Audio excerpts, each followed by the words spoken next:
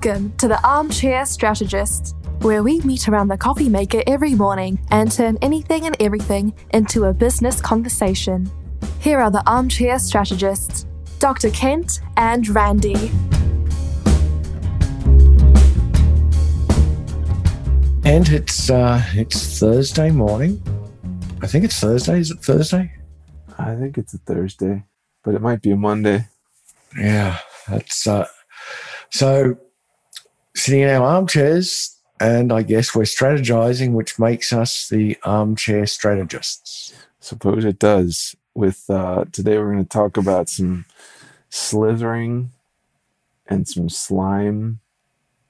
Oh, it's all SL words around snakes. Oh. Snakes slither, slimy, slithering snakes.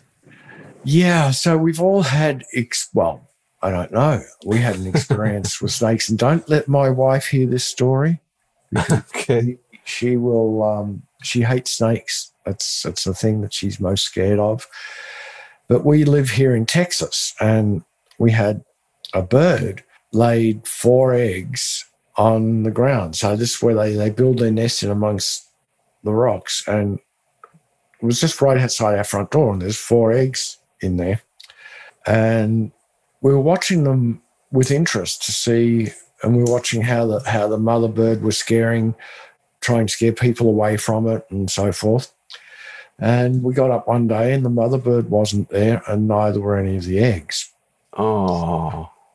Why do we not have any eggs? And I hunted around in our garden, and there was signs of a snake in our garden who had presumably consumed the eggs. I never actually saw the snake. I just saw what it left behind. So I watched for a few days, and there was no sign of any more. So I'm assuming that particular snake had moved on. But please don't tell Laura we had a snake in our front yard, because she would be petrified and probably would never come home again, ever.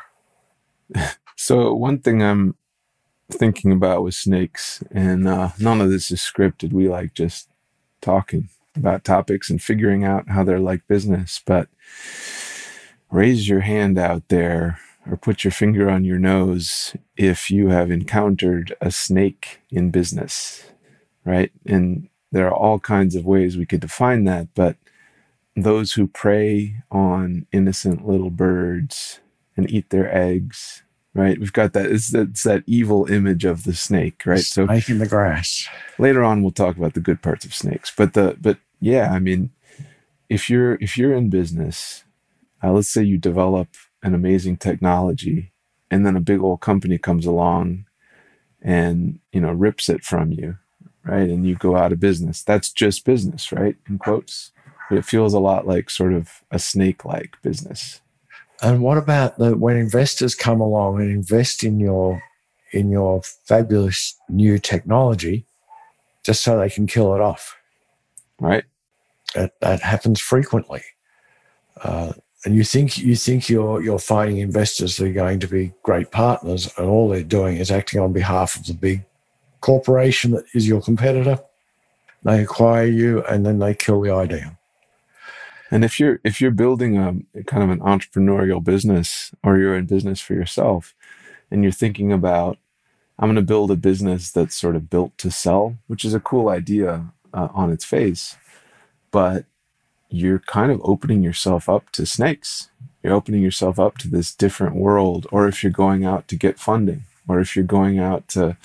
So I think that kind of makes me think quite immediately of, how to protect yourself from a snake. I guess if you're a rodent, you run really fast. If you're a turtle, you have a nice hard shell. If you're a human and you're huge, but let's not even say that we're huge, but let's say it's a massive snake and you've got this human. Well, let's look at the snake's perspective for a second.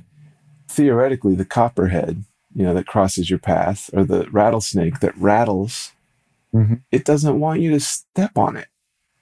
Right. And did you know that a rattlesnake can only strike if it's already coiled? What? Yeah. So a rattlesnake that is laying Of course, because it doesn't have legs. cannot strike at you. Only when it's coiled can it strike. I don't know if that's true for all snakes, but I heard that it was true for rattlesnakes. Huh. Now, I do recall, well, maybe 5 or 6 years ago, I went out into my garage and I walked around my car in one direction. My grandson, Weston, walked around the car in another direction, and there was a snake at the end of the car.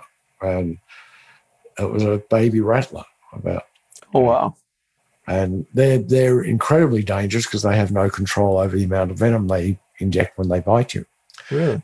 And he wasn't coiled at stage, so he rattled his tail and we said snake, and Weston ran away and his mother ran away, and I'm going, okay, I got to deal with this. You're Australians. That means you impaled it on a stick and then put it over the spit. Something like that, yeah. I got a snow shovel, and this baby rattler was actually coiled by the time I got back up, and he's striking at the shovel. Wow. And I was actually biting it. It was quite interesting. But anyway, very interesting, yeah. So, but the story about the purpose for this is that you should be able to know when a snake is going to attack you in the sense of an investor type snake, because they're already coiled. They're ready to go. And that should be a warning sign. If somebody is too keen to invest in you, you need to look very carefully at the reason behind them, because they're coiled, they're ready to strike. Right. Now, I have to say this, Kent, not all investors are snakes. Yes. You know? Just a very small proportion of them, but they're really hard to spot.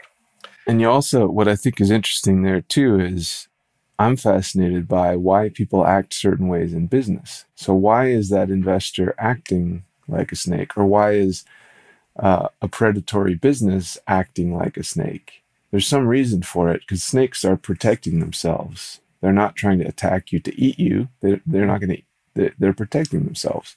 So it's kind of an interesting thing to go into the psychology of a snake. You know, why is someone pursuing that sort of shark-like, snake-like practices? Well, we have businesses that are snakes, of course. They slither through the grass. They catch people unawares. They sell products that don't do the job. They just hide in the dark. Yeah. And when you're not watching, and they're waiting for you to almost tread on them, and then they'll strike you. And a lot of people a lot of used car salesmen could actually fall into that category, although I think that's less of a cliche now than it used to be. Right. But yeah. Or snake oil salesman, same thing, right? Quite literally.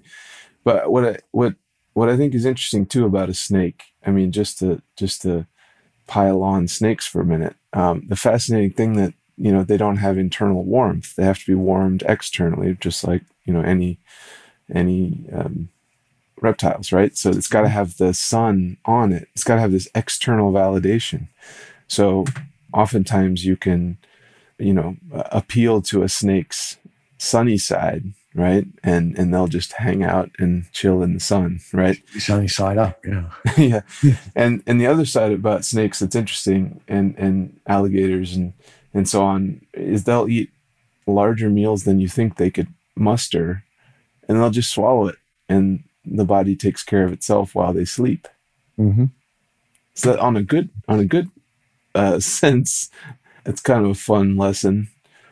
Well, it is, because I mean, think about reverse mergers where small companies actually acquire much bigger companies. Mm-hmm. That's kind of like, you know, your snake being able to open its mouth wider than its body and swallow these huge meals, and then work out how to digest them afterwards. And so let's flip this around for a second. So let's say let's pursue business from the mind of a snake. Let's forget that snake in the grass concept, and let's say maybe you need to find inspiration from outside. You need to find the sun. You need to aim for things that are bigger than yourself, because you'll be able to digest it, you know, if you get the rest you need, and if you have, you know, your own support structure and all that, and protect yourself, you know, curl up in that coil and rattle your tail, protect yourself, like be aware. Life is a snake, you know, as a kind snake. That's not bad. A kind snake, yeah. Well, snakes are not inherently evil. I mean, we just are scared of them. But snakes have a purpose, the same as, a business has a purpose. Without snakes, just imagine all the rodents you would have. It'd be insane. Yeah. So a snake just does what comes natural to it.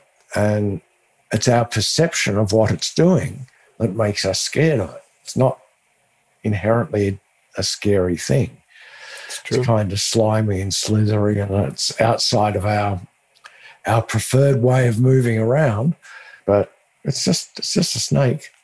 Now, coming from Australia, we know that everything in Australia wants to kill you, and snakes included. So, I'm not as scared of snakes as some people. And there's not as much to be said for shiny objects when it comes to snakes. Because if you see a bright colored snake, ooh, that's pretty. Don't play with the brightly colored ones. They're saying, don't touch me. Yeah. But if you what's see the saying, red and yellow kills a fella? I like that. I know if it's brown, flush it down. Yeah.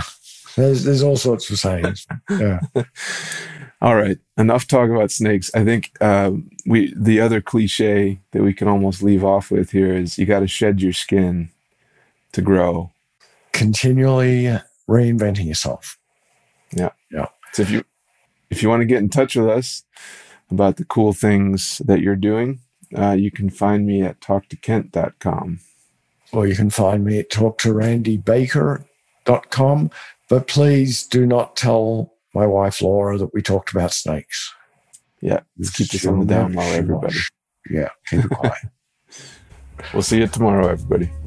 Thanks for today, guys. And Kent, watch out where you step. Thanks for listening to Armchair Strategists. We'll circle back with you soon.